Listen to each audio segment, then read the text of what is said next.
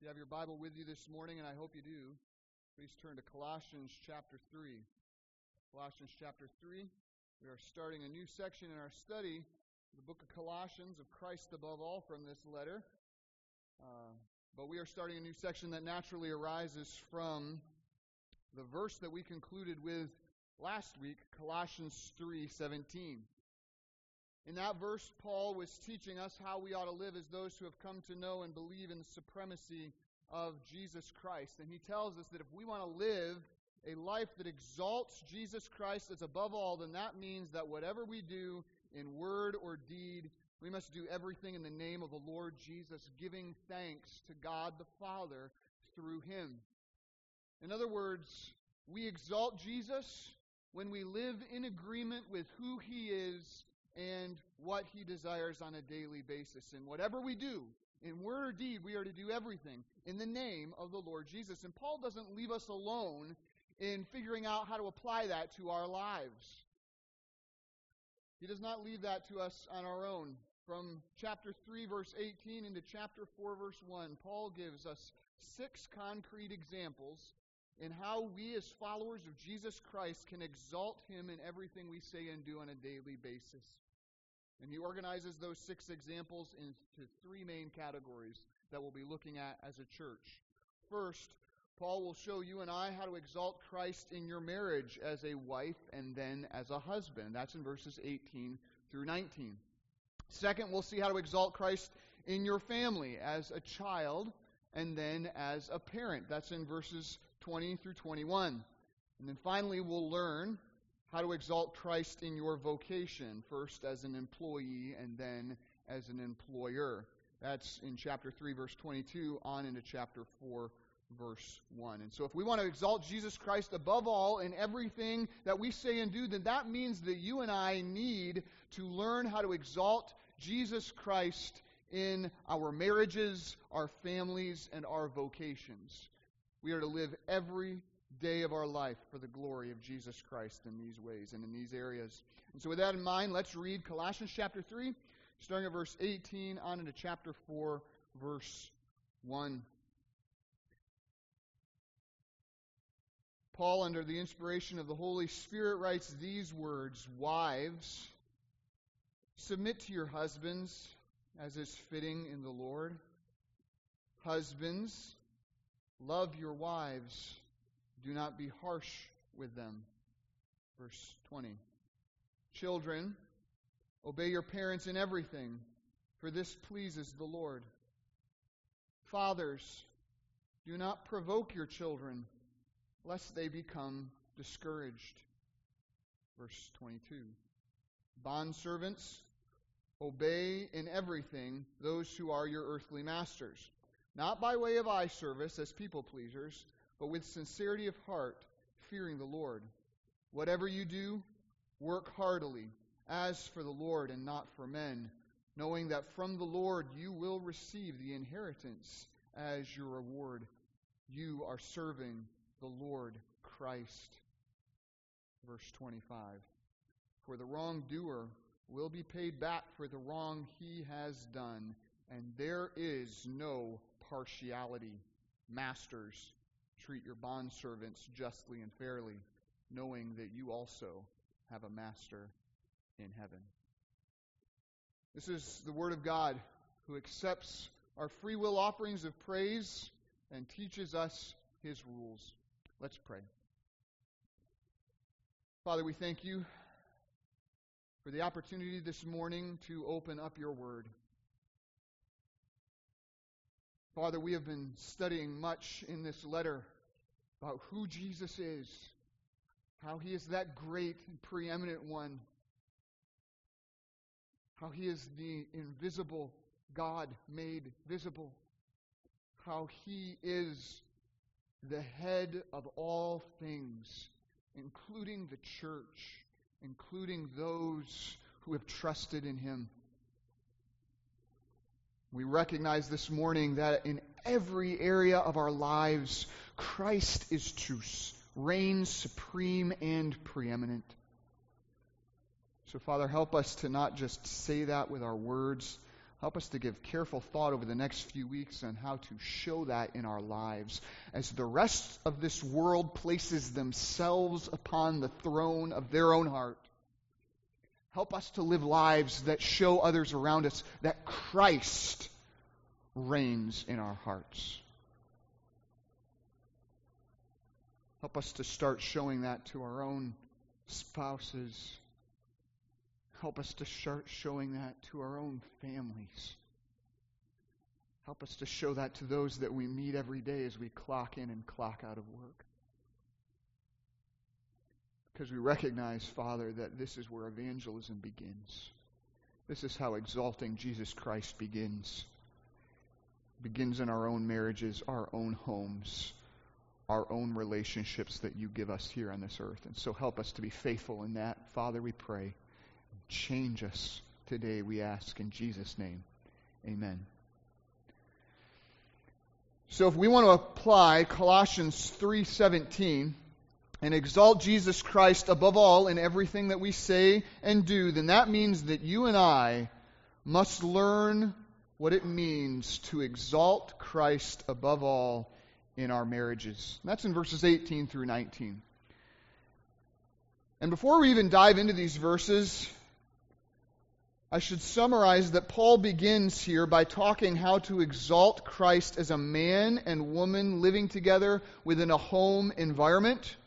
And I think it is highly important to point out, and not to overlook, has been overlooked for far too many years, that Scripture addresses that man and woman as married, as wife, and as husband.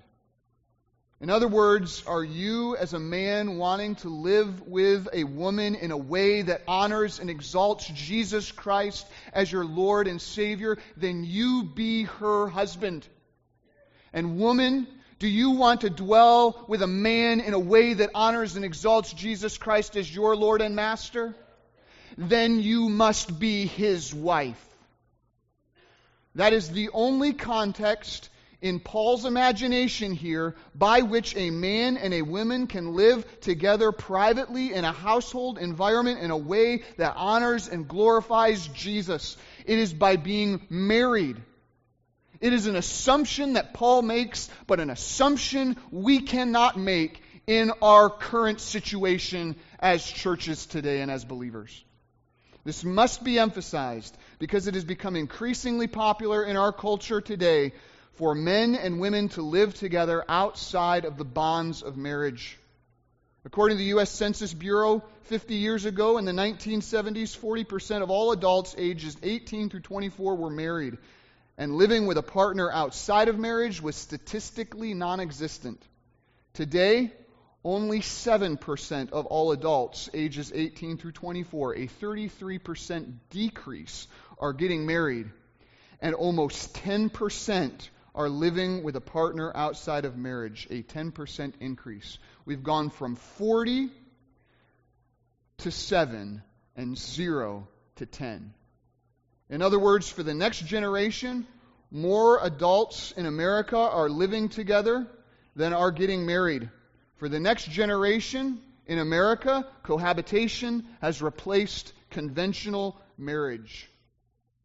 Unless you think that this is a trend that will be reversed, the rate of increase is the exact same among adults aged 25 through 34. It is not going to change. And this has happened in just the last 50 years in our nation. And we need to be aware that this nationwide trend, by the way, is being copied in the churches.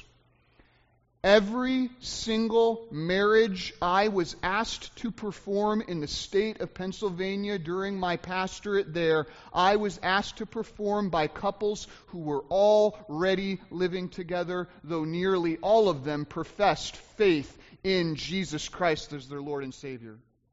And trust me, I heard every excuse under the sun. My fiancé has no other place to live. It's for health reasons. It's more cost economical. All these reasons given to argue that although they, a man and women, are living together outside the bonds of marriage, they somehow are still honoring and exalting the Lord Jesus Christ with their lives. And the one statement I always heard was this: "Don't worry, Pastor. we're not doing anything. Well, listen. The very fact that you need to tell me that shows that you are already doing what Scripture forbids. Because God says in Ephesians 5 verse 3, "But sexual immorality must not even be named among you as is proper among saints." There is not even to be a hint in how you're living that there is the presence of sexual immorality. In other words, your testimony as a follower of Jesus Christ, if you want to exalt Him and honor Him for what He has done for you on the cross, that means that your testimony ought to be so pure and blameless in the eyes of those around you that they never even suspect or question anything. That is how you ought to be living as God's chosen ones, holy and beloved. So if you're a young person, I beg you today, this morning, to consider what your actions are showing by those who are watching you.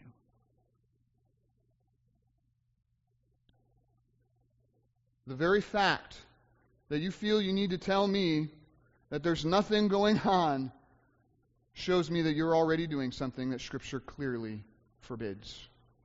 Because according to God's Word, the only way that a man or woman can live together in a way that honors Christ above all is within the covenant context of marriage. That has not been said enough, sadly, in churches. It needs to be changed. And trust me, I never met someone who professed the name of Christ who didn't deep down already know that.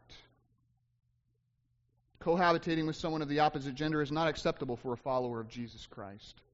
So, if you do want to honor and exalt Jesus Christ above all as a man and a woman living together in a home environment, you do that first by being married, by being husband and wife, and then as husband and wife, by exalting Christ in your respective marriage roles. And that's what we see here in Colossians chapter 3. So we're going to be looking at these respective roles one at a time as a church. And the first role that's mentioned here in verse 18, and the only role that we'll be able to cover today, is how to exalt Christ in your marriage as a wife. As a wife. That's in verse 18, where Paul writes, "Wives, submit to your husbands, as is fitting in the Lord." Now keep in mind, it's very important for us to remember here, who is Paul addressing? Well, you say, well, wives, obviously, right? Yes, but think about it. What type of wives is he addressing? It's a very important lesson here. The answer is believing wives. Believing wives. Paul has already made it abundantly clear that those that he is addressing in this letter are those who have trusted in Jesus Christ as their Lord and Savior. Paul says back in chapter 1, verse 4, that this letter is written to those who have faith in Jesus Christ and love for all the saints. He says in chapter 1, verse 6, it's written to those who have heard and understand the grace of God and all of its truth. He says in chapter 1, verse 21, it is written to those who were once alienated from God, but are now reconciled to God through Jesus Christ. And in chapter 2, verse 6, Paul reminds us that he is writing to those who have received Christ Jesus as Lord. So we need to remember that the verses we're about to look at both today and over the next few weeks are instructions for the Christian, not for the non-Christian. These instructions are to be applied to those who have been made complete in Christ and are indwelt with His resurrection power, not for those who have no knowledge of Him. Because those who have no knowledge of Christ have no ability to carry out His commands. This is critical for us to remember, especially when we seek to understand those statistics that I just read to you and how to apply them as Christians. People are living the way that they are living in America today because they do not know Christ. They have not yet beheld Him in all His glory. Therefore, they have no desire to live a life that honors and exalts Him above all else. Therefore, our task ever and always as believers is to honor and exalt and proclaim Christ alone above all. See, this needs to be understood. We ultimately do not have a marriage crisis here in America. We have an evangelism crisis here in America. The church has forgotten its primary mission, and our nation is reaping the whirlwind. We've gotten off task as churches. And in the same 50 years that the church at large has been fighting through politics and legislation to protect marriage, it has lost it in the same 50 years. Why? Because rather than focusing preeminently on showing the glory of Jesus Christ through our preaching and our living, we have gotten distracted by lesser things. Not unimportant things, but lesser things, and attempted to impose the appearance of a Christian lifestyle on those who don't even have the Christian life. Now, don't get me wrong. American Christians should take advantage of their freedom to be involved in their government, but at the same time realize you cannot defend the civil institution of marriage against an unredeemed populace.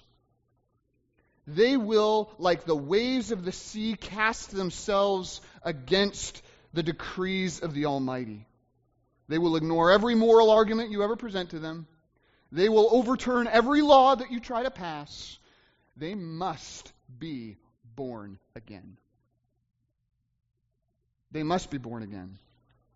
And so this is where our efforts lie, ever and always as a church. It is to know Christ, and it is to make Him known.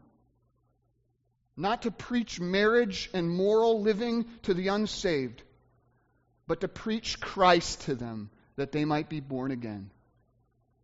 And one of the ways that we're called to do that, as we're seeing here in Colossians, is to exalt Christ above all, not only with our words, but also with our everyday personal lives, beginning, as Paul shows us here, with our very own marriages.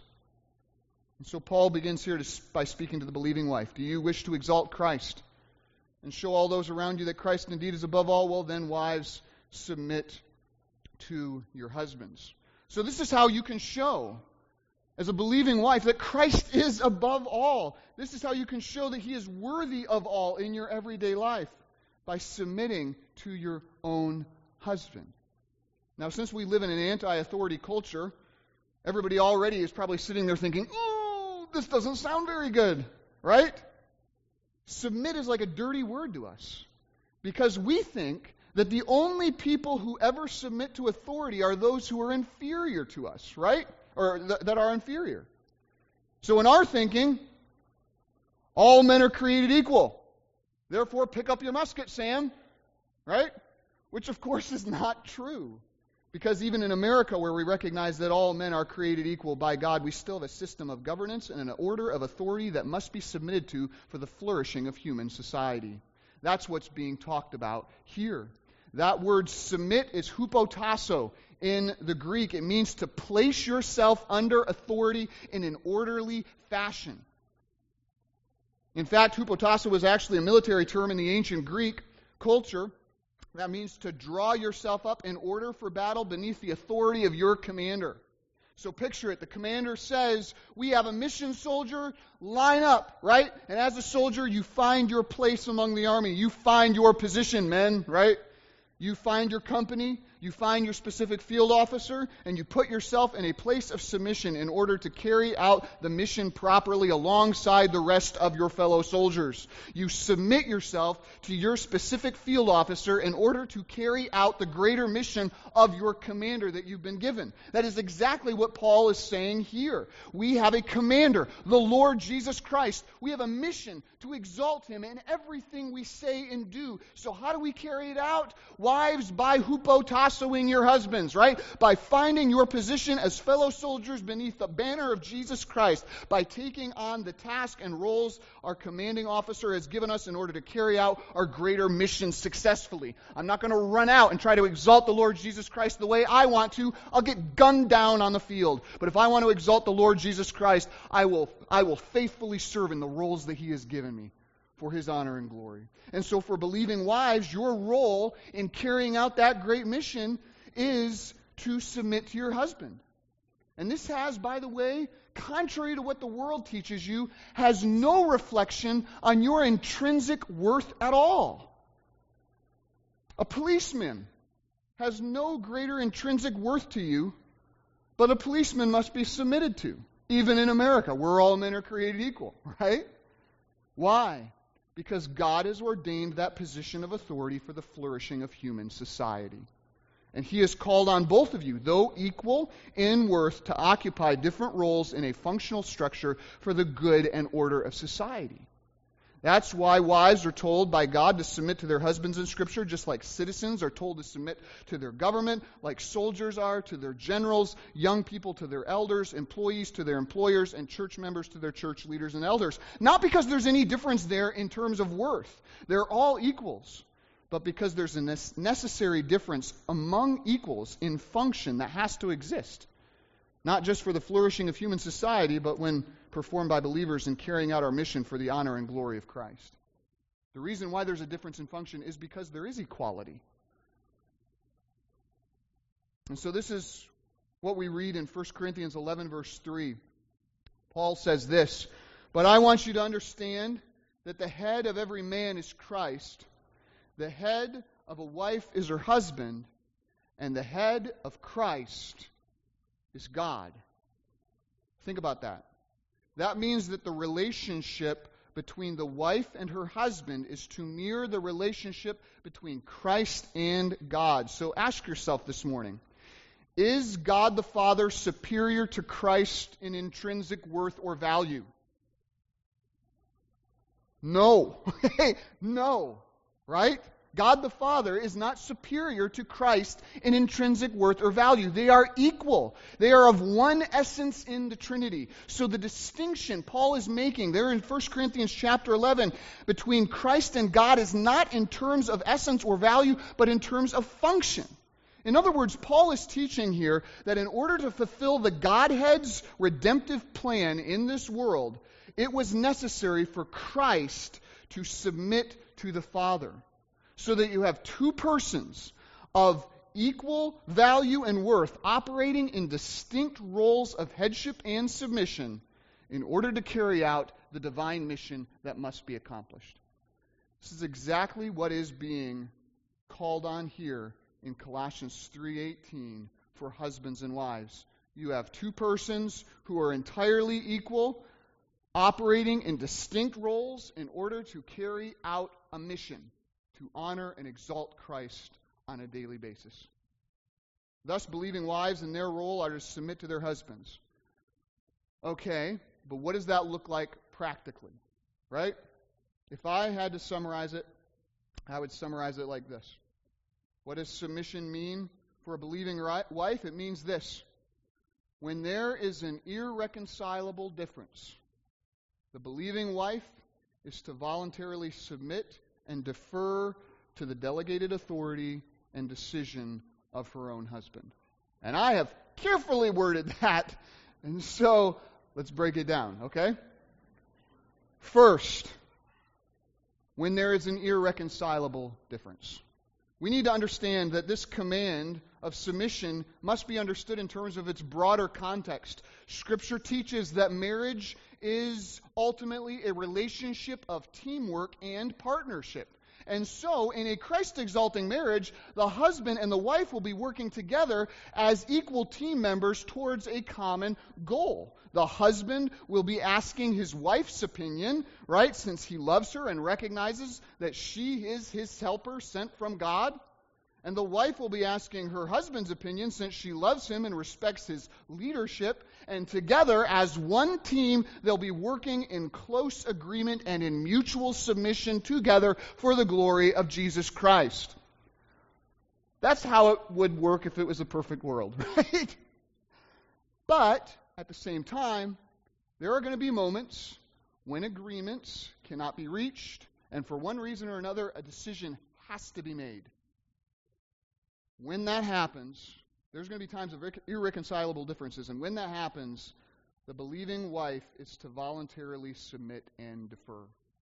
In other words, the responsibility for the decision and its consequences in that moment falls ultimately on the husband, and the wife chooses to submit to his decision and its consequences. And she does this, notice, voluntarily. I will remind you, husbands, that Colossians 3:18 is not addressed to you. It's addressed to who? Wives, right? In other words, it is the responsibility of the wife to take the initiative in applying this to her life. It is not your position, right? When you take the initiative of applying this to her life, you have stepped out of line, and God has words for you in the very next verse if you want to look ahead as a preview for next week. Right? Because submission means that when there is an irreconcilable difference, the believing wife is to voluntarily submit and defer, notice, to the delegated authority and decision of her own husband. First, the husband does not have inherent authority, just delegated authority. Authority that he loses should he ever ask his wife to step outside of God's commands. We'll see that in 1 second. And second, submission means submitting only to, notice, your own husband. I have been around some peculiar people in my life that have thought that women should submit to every man just because they're women, or submit to every husband just because they're husbands and they're a woman.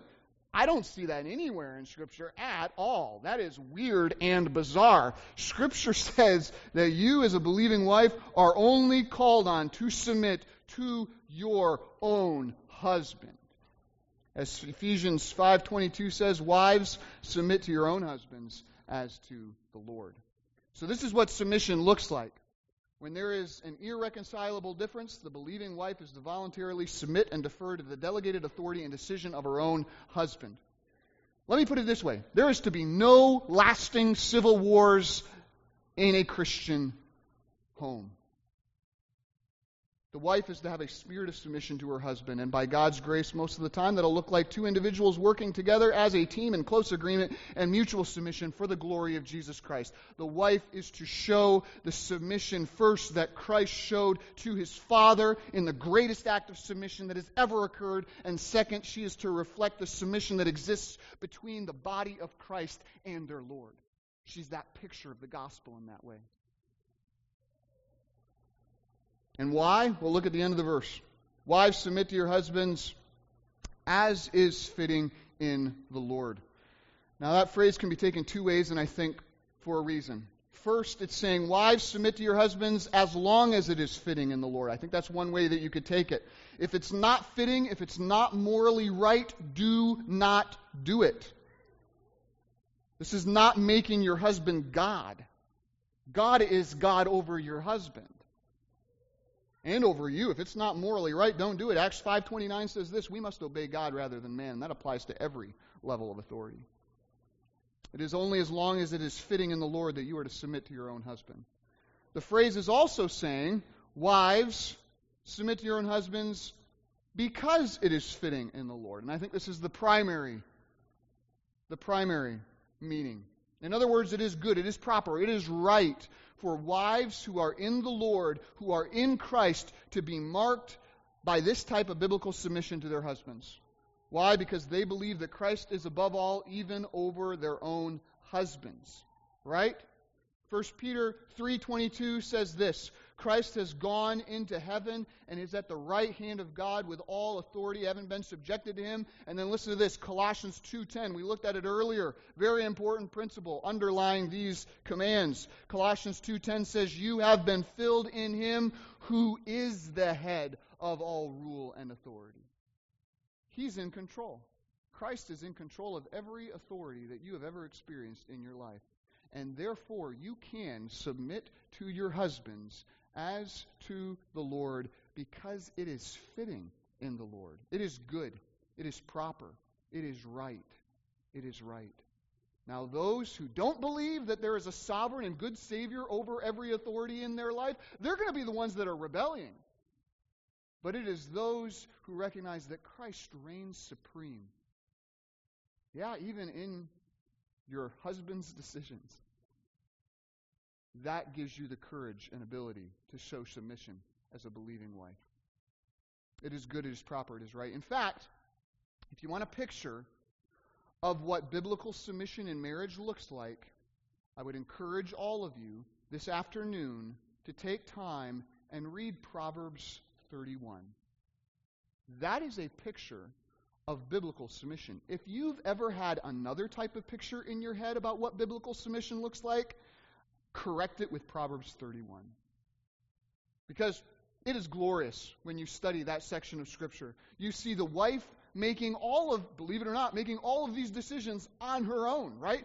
Even though she's her husband's helper, she does not run every little thing by him, as I've heard some men teach submission to be. That is not true. Why does the wife not have to run everything past her husband? Because verse 11 says, the heart of her husband trusts in her. He knows her to be a woman filled with the Spirit who can make wise and good decisions. Therefore, he trusts her in making decisions completely on her own, many, many times throughout the day. And in fact, she was probably so well known for making wise and good decisions, since she could open her mouth and speak in wisdom, that oftentimes I'm sure he asked her opinion on things. Shocking.